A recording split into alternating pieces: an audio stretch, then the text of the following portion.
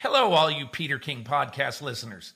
In order to support our show, we need the help of some great advertisers. And we want to make sure those advertisers are ones you'll actually want to hear about. But we need to learn a little bit more about you to make that possible. So go to podsurvey.com/Peter King, podsurvey.com/Peter King, and take a quick anonymous survey that'll help us get to know you better. That way we can bring on advertisers you won't want to skip. Once you've completed this quick survey, you can enter for a chance to win a $100 Amazon gift card. Terms and conditions apply. Again, podsurvey.com/Peter King. Thanks for your help.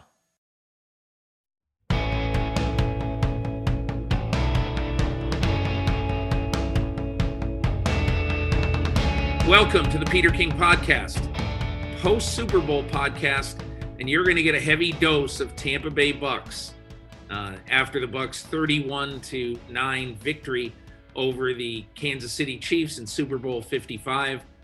I'm going to start this podcast on Wednesday morning before Tampa Bay, the coaches and players and staff went to the boat parade in Tampa.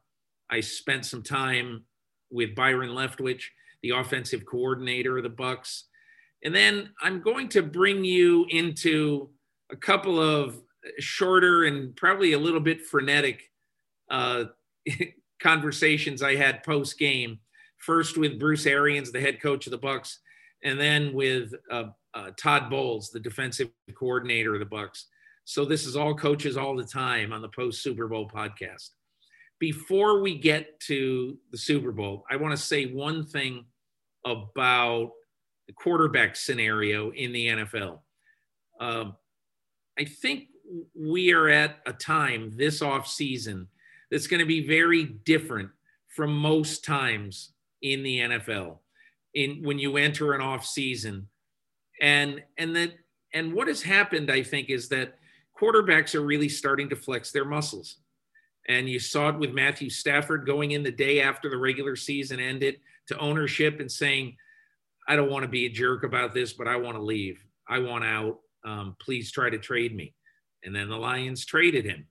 So two mega quarterback stars at different points in their lives, Jared Goff and Matthew Stafford, obviously changed teams.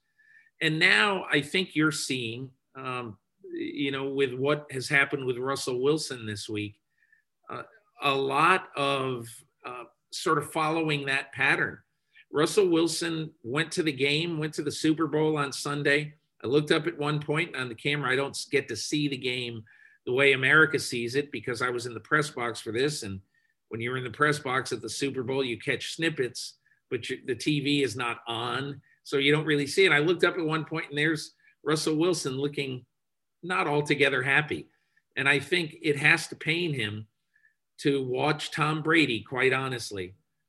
He loves Tom Brady, but it has to pain him watching Tom Brady step into a just add quarterback team and win the Super Bowl his first year when Russell Wilson, does not have just add quarterback in Seattle. And look, I have not talked to Russell Wilson, so I'm only guessing, especially after listening to his Dan Patrick interview this week, in which he mentioned the fact, hey, I've been sacked 400 times. Russell Wilson is always very, very respectful to his offensive line.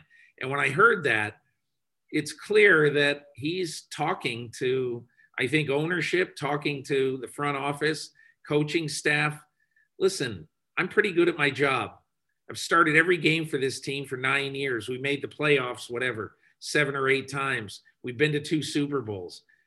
We need to realize what we have here and start drafting and getting people into the building that are going to help me a little bit more than has been the case here.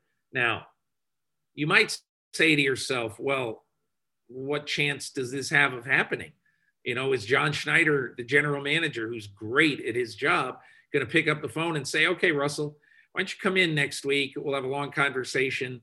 You can take me up and down the roster and let's just have an off the record conversation. I just don't think John Schneider is going to do that. The reason I don't think he's going to do that is that he grew up in the Ron Wolf school. And the Ron Wolf school is that, okay, listen, hey, coaches, you go do your job. Players, you go do your job. I'm going to do my job. I'm going to get the players for the coaches to coach. I'm going to get the players to play. And so I don't think John Schneider is going to say to Russell Wilson, yep, come on in. You can maybe help us with free agent offensive linemen or whatever. So I'm not sure altogether that that's going to be successful. That asking John Schneider, who was smart enough to pick Russell Wilson with the 75th pick in 2012, after nobody else did for 2 complete rounds, I don't see John Schneider sort of including Russell Wilson in his kitchen cabinet. Now, I could be wrong, but I don't see it. But I just think what we're seeing is different in the NFL right now. We're seeing Carson Wentz, who really should not be this way at this point in his career, not responding well to coaching, not responding well in 2020 to Doug Peterson. And, we're seeing Deshaun Watson, who is one of the nicest human beings anybody's met. It's hard to see Deshaun Watson get so angry that he plays hardball and says, I'm not playing for this team anymore. So what's happening now, I don't know it's a sea change, but it's definitely a change. Quarterbacks are feeling their oats. Quarterbacks are exercising their power a little bit. I don't know how it ends in every case, but I do think this is a different time and a different place in the NFL where an awful lot of quarterbacks are acting like James Harden, LeBron James. They're acting like the big stars, and they're saying, include me. So let's get to our first conversation this week. Byron Leftwich, the offensive coordinator of the Bucs, who basically is their play caller. And we got into an awful lot about what happened in the Super Bowl and also what it's been like to work with Tom Brady. So happy to be joined on the podcast by the Super Bowl champion offensive coordinator of the Tampa Bay Buccaneers, Byron Leftwich. Byron, as we record this, you are squeezing me in, and I really appreciate you doing this because you guys are about to go on your little victory parade on the boat around Tampa. So what's the last 48 hours been like for you? Crazy, really, just crazy. Just really a big celebration with family, big celebration with, your football family, everyone's that involved, right? In order to get this far and to have this feeling, it was a lot of people that had to commit and, do a great job for us to get here. So it's really a big celebration. You get a true appreciation of everyone that's involved in these type of moments. So it's been a crazy 48 hours, but it's something I like. So when I think back on this game, the one thing I will think is, and again, the wrong word is easy, okay? But everything was so smooth. Look on defense, your guys played really well, obviously. On offense, it seems like almost everything you tried worked. Leonard Fournette with power, Leonard Fournette through gaps, bringing in so many receivers during the late course of the year. Bruce Arians told me after this game, Peter, I knew we were going to win this game. And this wasn't just I was really confident. He said, I knew we were going to win this game. And you said something similar after the game in your press conference. Why did you know?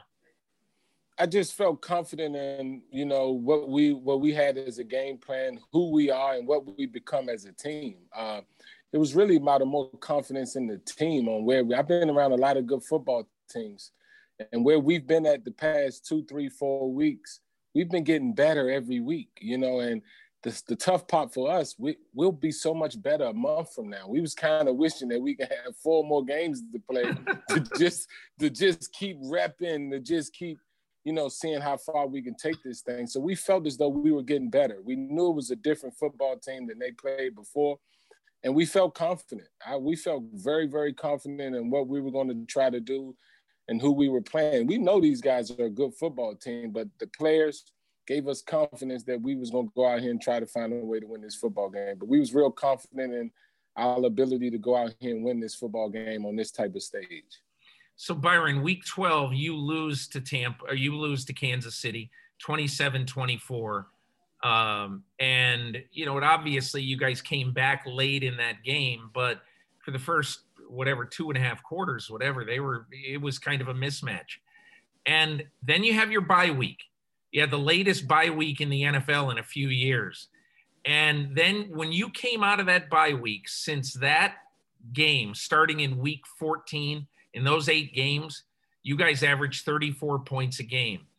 You were never eliminated on offense. You were never really shut down or never really completely slowed down.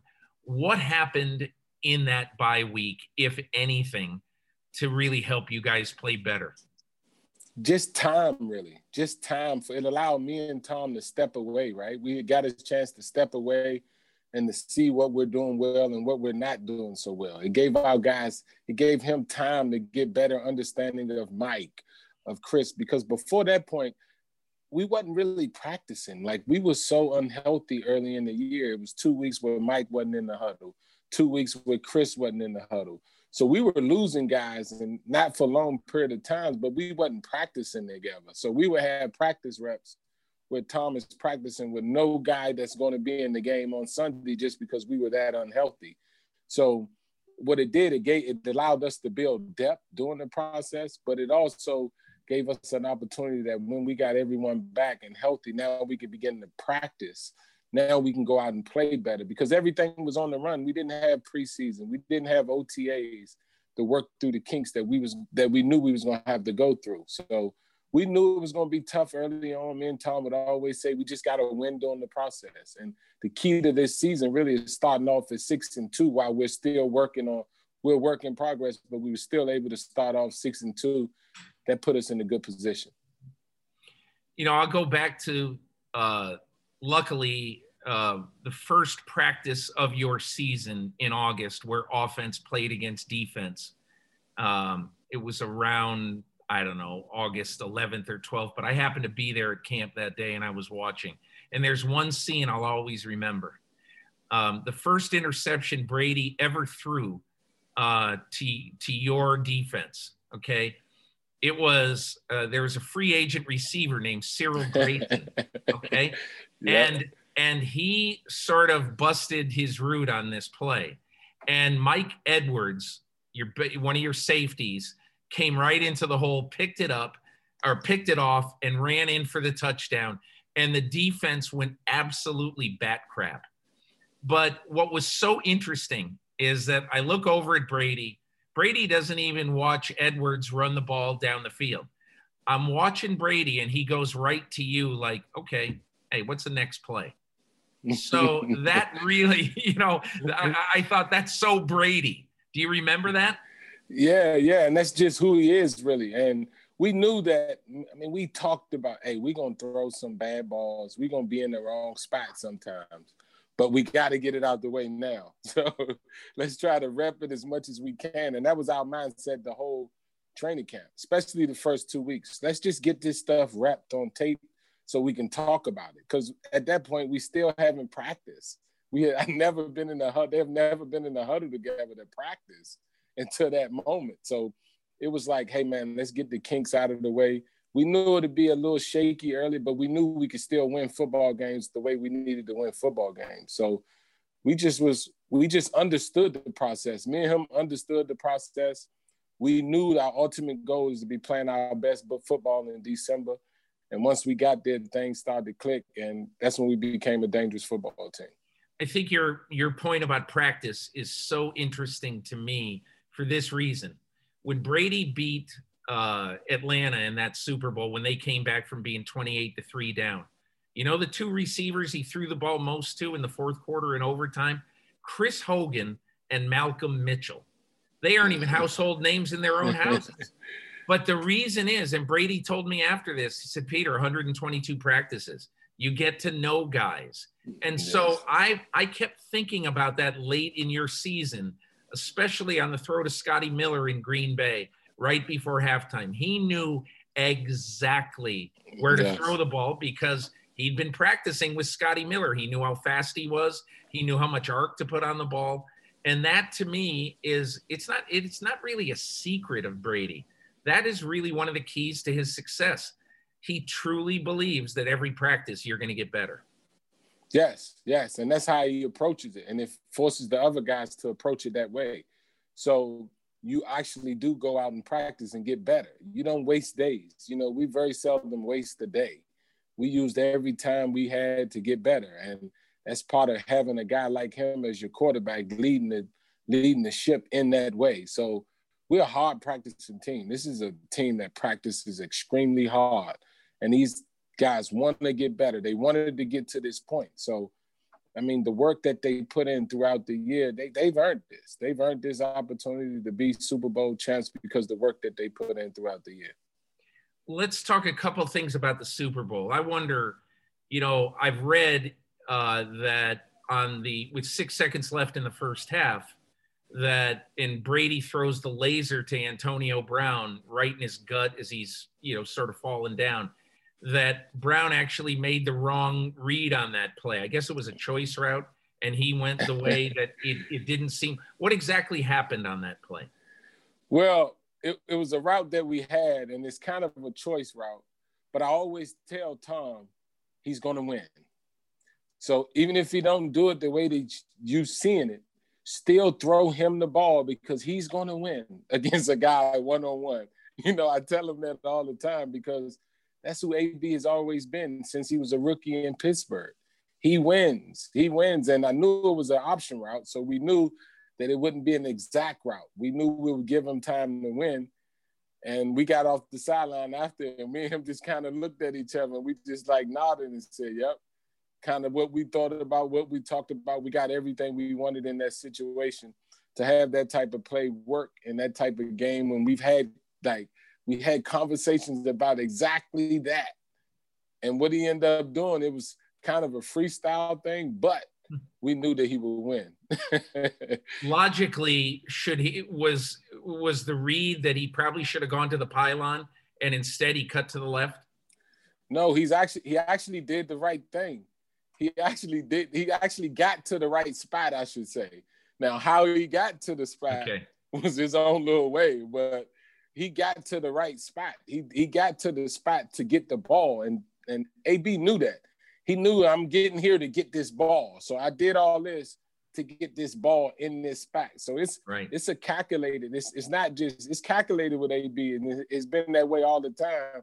He's a very instinctive, smart football player, and he has those type of instincts. So it was just more, Tom, you just be ready to put this ball on him wherever he goes with the understanding that he's going to win.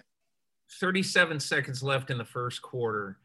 Gronk comes into sort of almost for him, like a jet motion. It wasn't just a regular jog motion. He's really coming fast. And I'm watching this play on replay, and he ends up getting a little swing pass to the left from Brady. Nobody touches him. It's a touchdown.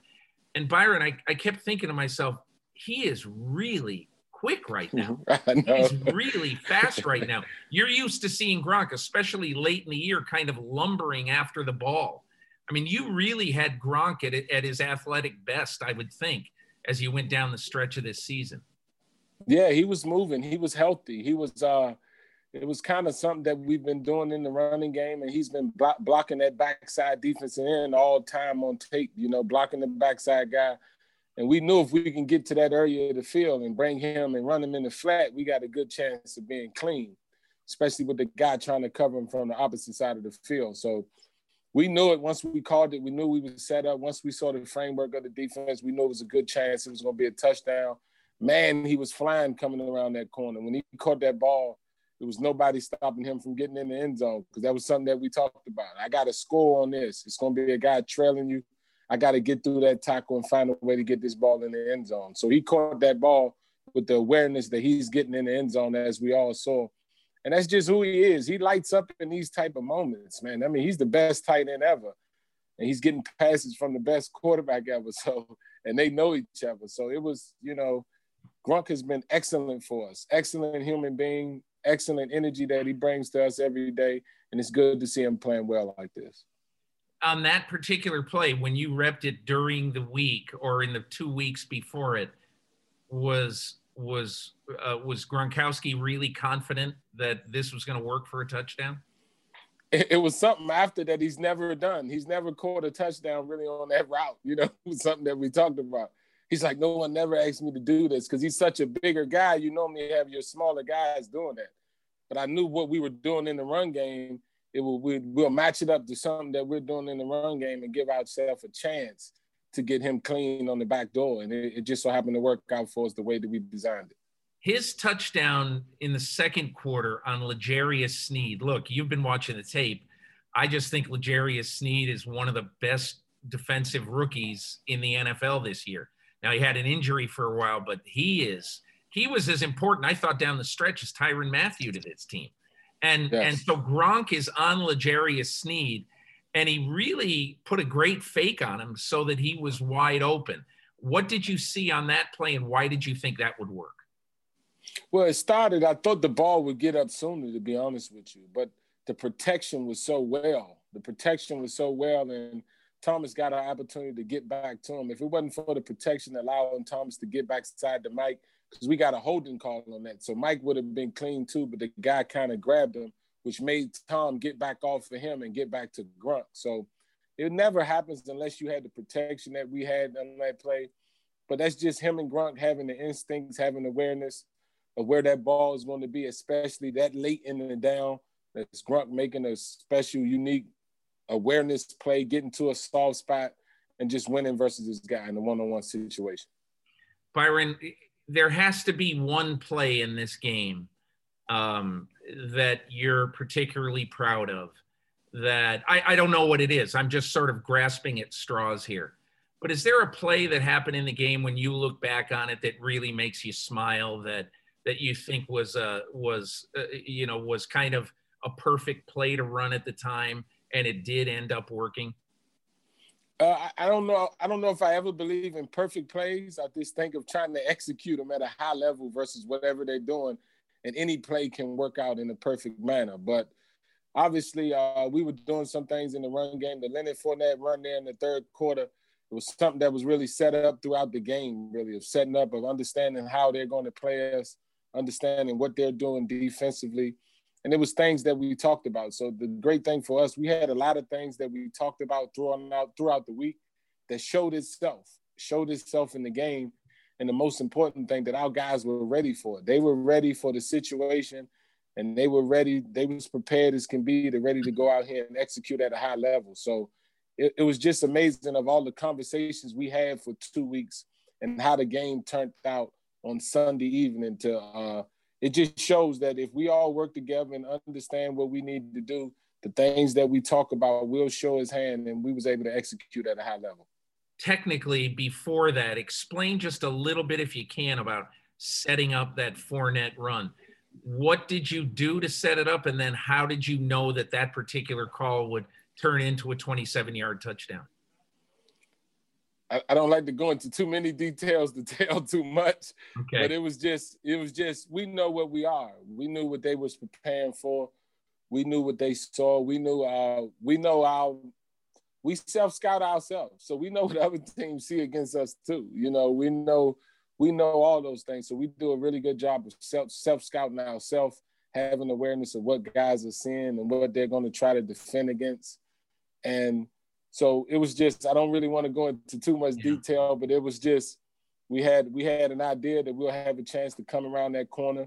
Once Ali got around outside, I knew it. I knew it was only one guy out there with the corner. So once I seen Leonard get inside the block, I normally knew that's a big play coming. So once he stuck his right foot in the ground and got vertical, I knew there was a chance that was the big one. That hole was really good. I'll tell you what, this Tristan Wirfs can play football. That was a heck of a draft choice by you guys, really. Yes, I mean, it's amazing. I'm shocked that this kid acts like he's 35 years old, the way his demeanor. I mean, I'm really, man. I mean, you don't have to say his name. We got a rookie tackle where, his name has been brought up once. And that was early in the year on the Thursday night football game. And he learned from that. And, man, what he's able to do out there he keeps our pocket clean. And this is a rookie. This is a rookie who's only going to get better. He's physical. He attaches to guys. Once he get attached to guys, they're connected. So it's just he's an amazing guy, man. He's coming in here as a rookie and played at high-level football for us from the second he walked in the huddle. Have you had a chance to have a moment with Brady either after the game or in the couple of days since? Oh, yeah. Oh, yeah. We've had a lot of conversations about what we talked about when we first met each other in March. Our ultimate goal was to get to this point. The work that was put in, obviously, we congratulating each other, we hugging each other. You know how that go. We in the celebratory mode, man. So it's a lot of hugs, a lot of thank yous from both parts, because we know how tough a job we had this year, and we knew we can get it done. We knew we can find a way to get it done. We believed in this team. We got a good football team here, man. And it was exciting to see these guys be able to experience this, be able to experience the confetti falling on them. It's a unique thing. This is something that no one will never forget. This is a bond that we've built forever. No one can take this away from us. Is it more rewarding for you to play quarterback in the NFL at a very high level, or to coach at a high level and to win a Super Bowl making a real contribution as the coach? Well, if you'd have asked me that as a player, I would have said player. Yeah.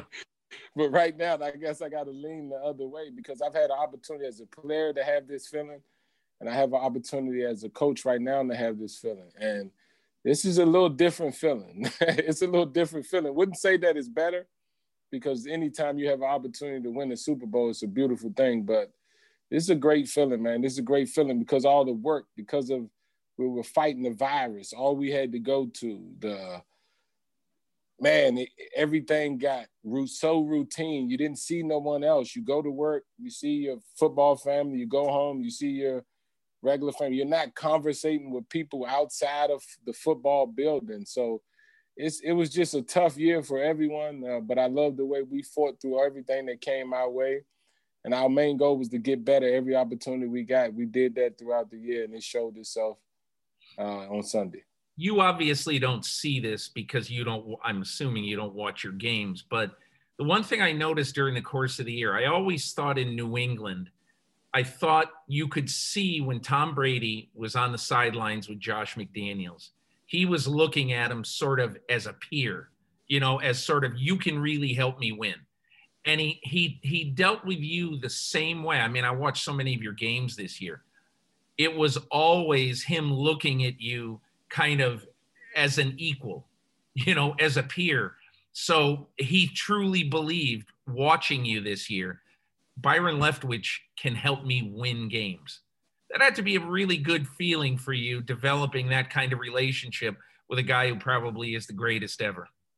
Yeah, and it kind of started that way. I don't know how much he trusted me early, but I know he trusts me now. We've developed that trust over time. The first thing happened when two people meet each other, the first thing, trust me. Well, no, you got to build trust. So I understood that. So we had to be around each other, even though we liked each other, the friendship, it clicked off from the beginning. We had to build trust in each other. I had to trust that how he was going to see certain things, what he was going to do on certain concepts, and he had to trust that I'll constantly keep putting him in position to have success. And we just worked on it. It's amazing to have this type of guy to be able to coach and help, because he's a guy that's as great as he is. And you hear the stories about all the guys, the great guys of their sport. From day one, he's been, I'm executing whatever you say, whatever you want to do. Obviously, we game plan together throughout the week, but on game days, he's like, you call it, I'm hitting everything.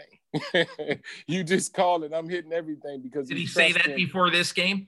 Oh yeah. He's always like that. He's always, I mean, it'd be sometimes I would ask him, hey, you like this or you like this better? Because sometimes in certain situations, the quarterback say, hey, I like this over this. And most of the time he's like, hey, call it. You call it, I'm execute it. I'll put the ball in the right guy's hands that we talked about. And the thing that's big with him, we always communicate. He's like, we always gonna know where this ball is going. Me and you gonna know where this ball is going. Nobody else may not know where the ball is going, but in every situation, me and you gonna have an understanding of where this ball going. And once we got the clicking of that nature, I can do a better job. Once I got to learn them in situational football, I can be a better play caller for him. So the more we learned each other throughout the year, I just became a better play caller for him to put him in position to have success. Play calling for Tom Brady, and you won a Super Bowl. That is really cool. That's big, ain't it? That's big, man. That's big to be in this situation, to be Super Bowl champs, to do it with the Bucs, despite everybody's opinion of what this organization has been in the past. It's been a great thing. It's been great for Mike Evans, Cameron Brate, Levante David, these guys that's been here forever, right? And they've been working their tail off to win football games, to see the smiles on these guys' faces, for the trust in them to give all of us really as a coaching staff, for them to believe in us in the way that they believe in us, to go out and work as hard as they do so we can have these type of opportunities. That's what it's all about. We built something that'll last forever here. You had a really interesting moment after the game where some reporter asked you basically about your defense, and I'm just going to play it right here. Hold on. Going into the game, what was your number one goal on the defensive side to shut Mahomes down, shut that high-powered offensive down? What was your guys' number one goal going into that game? To shut Pat Mahomes down? I think you got the wrong guy. I ain't had nothing to do with that. That was Todd. That was the So what was your reaction when you heard that question? What really did you want to say, Byron Leftwich? Obviously, I don't hold nothing back, so I said what I wanted to say. To people that know me, it was just a unique moment. I was on such a high anyway, though. We was on such a high. We just left out the locker room with everybody. Like I said, we was in a celebratory mood. So it didn't really matter at that time, really, to be honest with you, because we were already floating around riding high because we just found a way to win the Super Bowl. So I guess those type of things happen. We'll just move on from that. Yeah. Hopefully I can get in that situation again, and hopefully he'll know who I am. I'll end with this. I have been on this kind of mission. I've written about it. I've talked about it, that I don't think coaches should be interviewed for head coaching jobs till after the Super Bowl. And the reason is, how in the world could this season have happened? And you have all the coaching vacancies. You have 7 coaching vacancies. And basically Todd Bowles is interviewed twice, but he knows right at the start he's not going to get a job. You don't even get interviewed. How do you feel about that, and whether you think it really might help to wait until after the Super Bowl to do all these interviews and to hire coaches? I don't know. I don't know if that played a factor into it, really. I don't know if so that would mean that they would have needed to see us coach in the last 2 games to determine if we are capable of doing our job or are good at our job. If you look at what me and Todd done pretty much since we've been here, I think we've done a above average job. No question. So it's I don't know if those 2 games or anything help. I really don't understand. I really don't know, to be honest with you. I don't know if it changes anything. The good thing for me is that I know I can speak for Todd, I can speak for Keith. Our whole job is to help these players be the best football players they can be. So if we just focus on that, all the other stuff will come for us individually, right? But we just want to, help. As being former players, man, you've been sometimes where you've been in situations where you was in position where you can't play your best. So, my whole thought, and I know Todd thinks of it this way, we're trying to put these guys in position to play their best football. It's not about us as coaches, to be honest. We had our time to play. This is a players' league. So our whole goal is to get these guys in position so they can be at their best and put them in position so they can have success. That's our whole mindset. That's our goal week in and week out. So what comes after that will come. If we just keep that same focus, that same mindset, hopefully we'll be in enough opportunities for people to be able to see our abilities to coach in this league. Byron Leftwich, congratulations on a great game plan, great execution of it. You guys, it was really interesting to watch, because one of the things I love about football is that in week 12, if you just play that on replay, particularly like the first 30, 40 minutes of the game, you say, oh my God, the Chiefs, they're just so powerful. They're this, they're that, they can't be stopped. And that just isn't the case. Every team has an Achilles heel. Every team has something that you can attack. You guys figured it out. You should be proud of yourselves. And I really appreciate you joining me on the podcast. Thanks for having me, man. You know it anytime, buddy. Anytime. For the world's greatest athletes, this is the showdown we've been waiting for. There is nothing like competing on the world's biggest stage. It's a world record again! Gold for the United States! Unbelievable! And when that stage is Paris, anything can happen. I have never seen anything like this. How about that? An Olympics unlike any other. What a performance! The Paris Olympics, this summer on NBC and streaming on Peacock. What if millions of Black Americans had been compensated for slavery? Join me, Tremaine Lee, as I explore the untold story of one of the only Black Americans who ever was.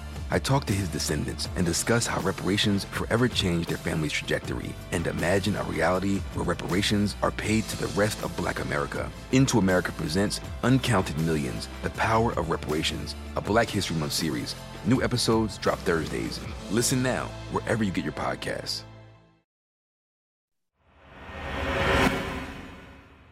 And now my post-game conversation with Bruce Arians, the head coach of the Super Bowl champion Buccaneers. Gotta love you, BA. Love you, man.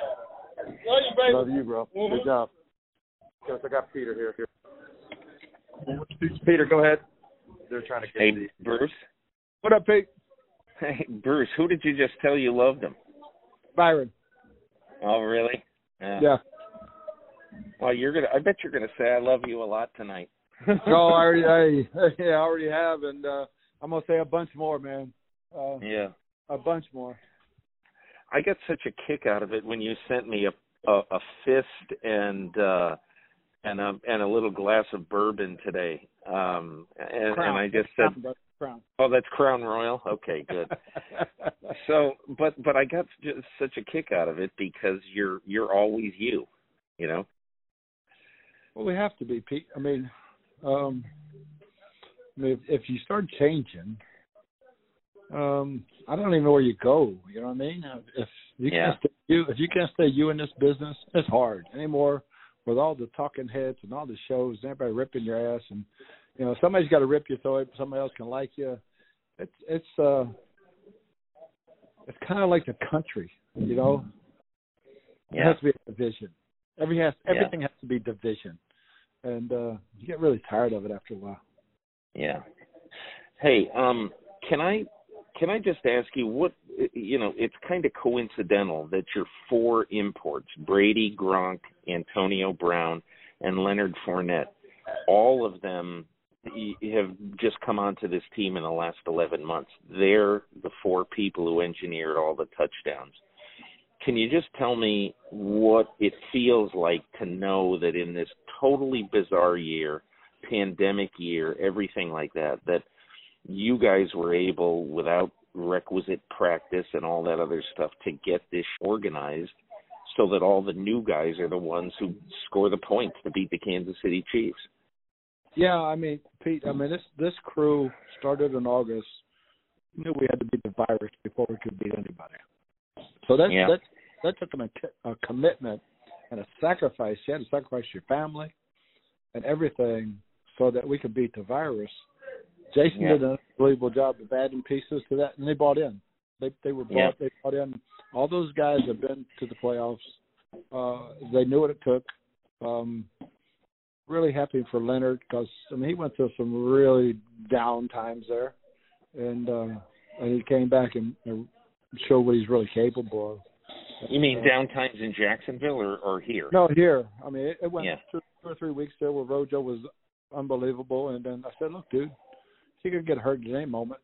Just keep him hanging there. Hang in there. Your time will come, and your role can change, and it did. And Rojo gets COVID, then he breaks his finger, and all of a sudden Leonard's the guy, and he ran with it. So really, really proud of him. Yeah.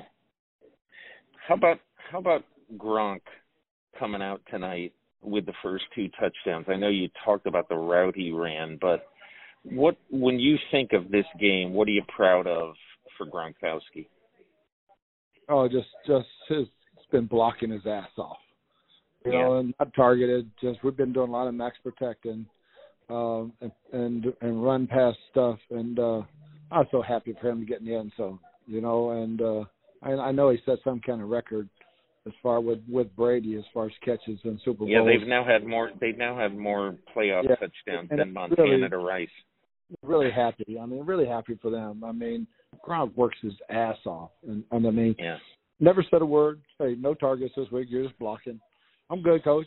I'm good. And so when he gets his shots, I was really happy for him. So all this year, he's never said, "Get me the ball more." Never. No. What's the plan, Coach? Oh, I'm good. Not once. Wow. Not once. Wow. None of our guys have. Yeah. Mike How Evans did that happen? That's incredible to have all these stars and nobody's ever pissed off. Mike Evans is the most unselfish superstar I've ever been around. You know, yeah, he wants the ball, but it's like never to a point where, hey, let's get him the ball. I tried to get him the ball in Green Bay and screwed it up and made Tom throw a pick. But Chris Godwin, Mike, they're all so unselfish. So when AB came, you had to be the same way or you were gone. Yeah. And how has he been? Antonio. He's been a dream child. He's just as happy for everybody. I said, when Mike or Chris gets a touchdown, you better be the first one to congratulate him. And he has been. Wow. Because he wasn't that way with the Steelers. I don't think he congratulated Juju once the whole time he was there. Yeah, I mean, and he's matured a bunch. I mean, yeah. 2 other quick things. Have you had a moment with Brady yet? Yeah, we had a couple. We had a couple up on stage because my wife's never met him. Wow. Because I usually your wife got a chance to meet him today. Up on the stage up on the stage when we get the Super Bowl trophy. He met the kids, and because I always that's the craziest thing. Yeah, I usually have all the kids. Our Saturday mornings are my favorite time. All the people that are in town, the moms, the dads, everybody comes over. The kids run around, and we have our walkthrough. And I used to love it in Arizona because Larry Fitzgerald would stay out there and tackle all the kids. Yeah, we missed that so much this year, and I can't say enough about our guys are so close, but they couldn't eat together. Yeah, I mean, Gronk still doesn't know everybody's name. Wow, but they pulled for each other so hard and made a commitment to each other that I knew we were going to win this game. Wow. How did you know? The way we practice, the way we've been playing. I mean, people don't give us credit, man. Our defense is good. And we don't turn it over. I mean, we went up and kicked out of Green Bay, and I knew Todd would have a great plan. After we played him the first time, we learned our lesson, and he had a great plan. They were not getting that in the end zone. He shut out Aaron Rodgers in the red zone and shut out Mahomes in the red zone. Just a great plan. Yeah. I'm glad the hiring process is over, so I get to keep both of them. You're glad, but you're not glad, probably, right? Mm-hmm. Yeah. Exactly. Okay. So tell me about your moment with Brady. What was it like between you guys in that moment? I told him, hey, dude, remember our first conversation? He said, vividly. So you come, we'll win the Super Bowl. We got the talent. You said that to him? Yeah. And he says, we have the talent. And I said, you just got to get them to believe. And it came to fruition. He said vividly. Yeah. Wow. Did you really know? I knew he was the missing piece because we were so talented last year, and with that young secondary coming on, I knew it could be really, really good defensively, and all we needed was a leader. Yeah. And I love Jameis, but Jameis wasn't the guy. Yeah. And you were up on the stage when you had that exchange? Actually, we were on the field. We were on the field. On the field. Yeah, and then I just let my wife have that moment with him up on the stage because it was precious to me. That's incredible that your wife has not met Tom Brady until tonight. Yeah. What a year. What a year. What an effing year. That speaks volumes of the whole year. Yeah, that is. That speaks volumes. Bruce, did you know that, when you got this job in Arizona and you were the last head coach hired that year, I'll never forget the conversation we had that night. You said, man, how about your coach of the year in Indianapolis and you can't even get a job? And you said, yeah. He said, these people saved me. And, that was so fortuitous. It would have been such a crime for you not to have this chance. Anyway. Well, Pete, I have to thank Mike Brown, my agent, who's passed away. God bless him. Yeah. Because I wasn't even going to take that interview in Arizona. Wow. Why? Because Ken Wisenhunt was my best friend. One of my best friends. I was going to have to go out there and fire 5 guys that I won a Super Bowl with. Yeah. And I called Wizzy that morning. He said, "You have to take this interview. You have a shot at this job." I said, "I think I'll just go back to Indy." And so I called Wiz. I said, "Look, man, they want me to come in there and interview. I don't feel comfortable with it."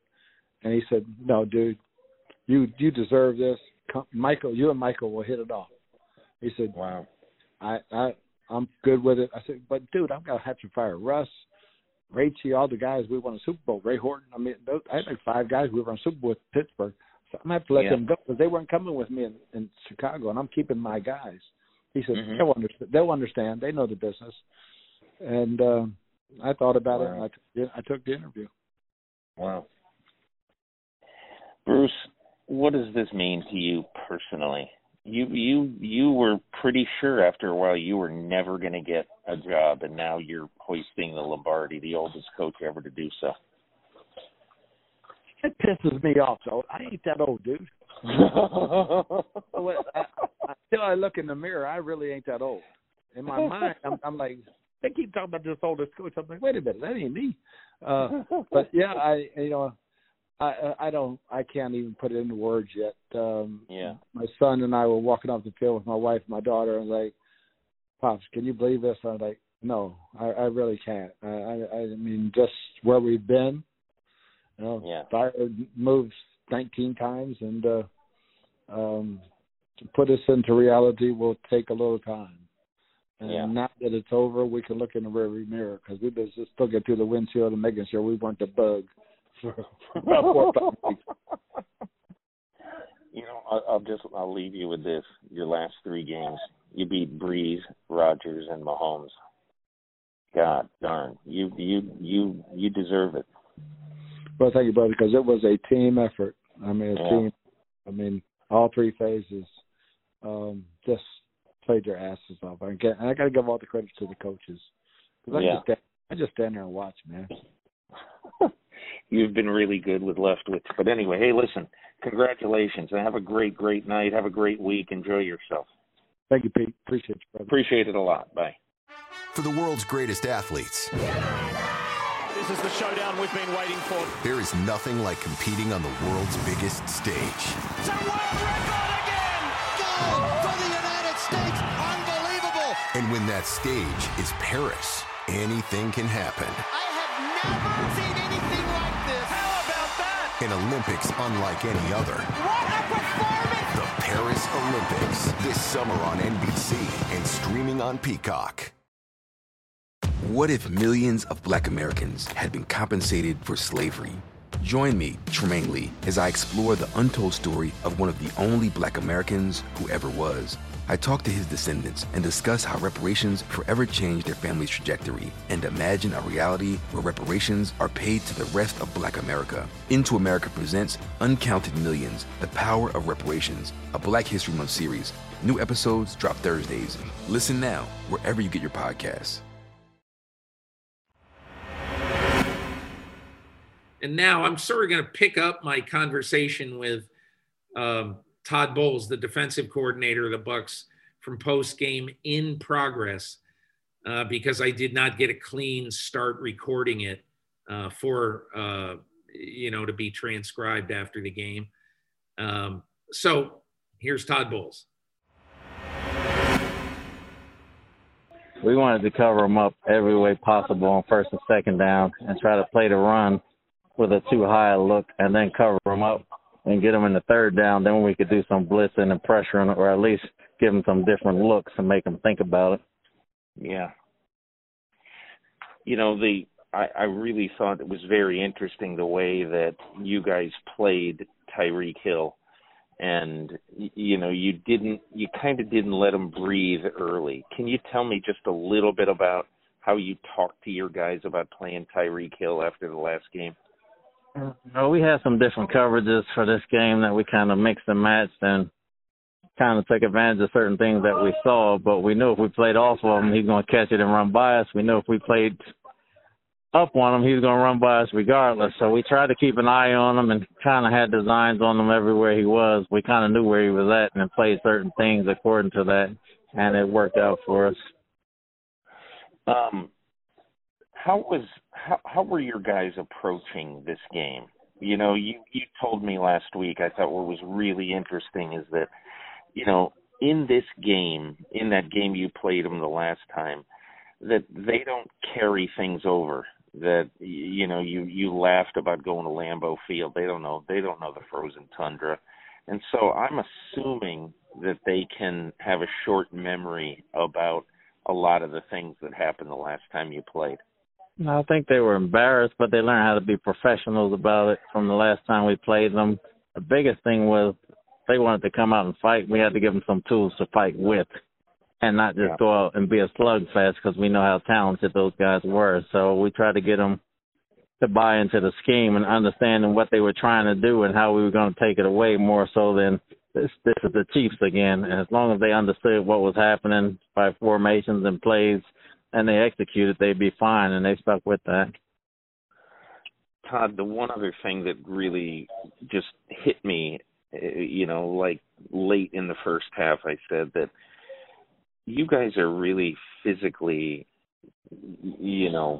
beating them up, and that's an exaggeration, obviously, but you were extremely physical against them, and it was I think they tried to be physical back, but even Brady was all over Tyrann Mathieu, and what was it about?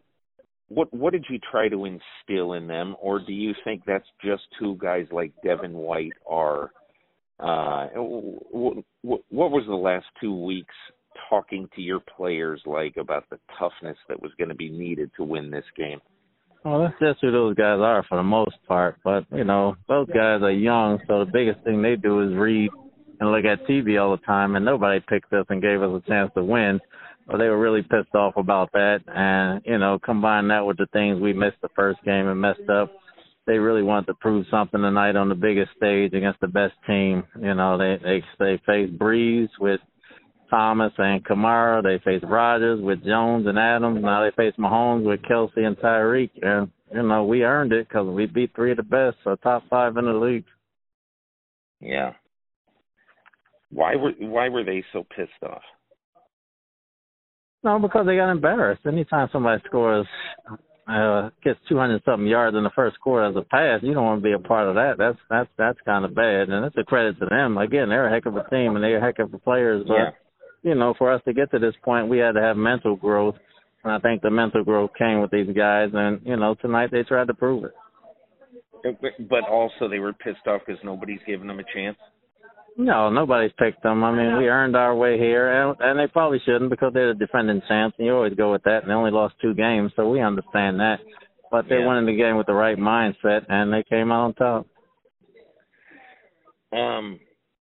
What did you say? Have you had a moment with any of your guys, like, you know, Devin White and or any of your guys yet to just talk to them and to appreciate it? Not really. Just out on the field when everybody's giving each other hugs, and I was just telling them I love them. They like adopted sons for me, and they all act like that. So, you know, I got to get a bigger orphanage. Other than that, I'll talk to them this week. So, but it was great. You know, just happy to see those guys smile. Last thing I would ask you, do you think, all things considered, this is the best game plan and performance by a defense that you choreographed and planned in your coaching career? Might be the best one that's worked. I thought I had some great ones that were shitty. So it might be the best one that worked thus far. Hey, listen, I'm really, really happy for you, and congratulations, huh? Thanks, Peter. All the best to you. Appreciate it. See you. Thank you. Bye. Bye. My thanks to Byron Leftwich, Bruce Arians, Todd Bowles. And I'll just say one other thing. One of the reasons I appreciate these guys being available is that the media storm is crazy after the Super Bowl. And it was weird this year because you couldn't actually be there. You couldn't be in the locker room with them. So you had to trust that the work you put in, like before going into the week, where you would tell the PR staff and even I texted both head coaches before the game, hey, it's going to be a different year, but I'm really going to need you after the game if you can help. And then telling the PR staff, Nelson Luis and his staff in this instance were really fantastic to me post game. And I just appreciate that. They are the big reasons why, very big reasons about why I'm able to tell the stories that I can tell. So my thanks for listening to the podcast. Hope you enjoyed the Super Bowl. Hope you enjoyed this very, very unlikely season because it was awfully different. And I've enjoyed bringing it to you, and we'll continue to have podcasts throughout the off season. If there are people who you'd love to hear from on the podcast, just send me a note. Either send me a note at peterkingfmia@gmail.com. Send me a note to my Twitter account at Peter_King, or you can send me a note in the comments section where you get your podcast. But I really appreciate you listening. Have a great winter. Hope it's a short one. Hope the groundhog was wrong. And I look forward to talking to you again next week. Have a great week, everybody.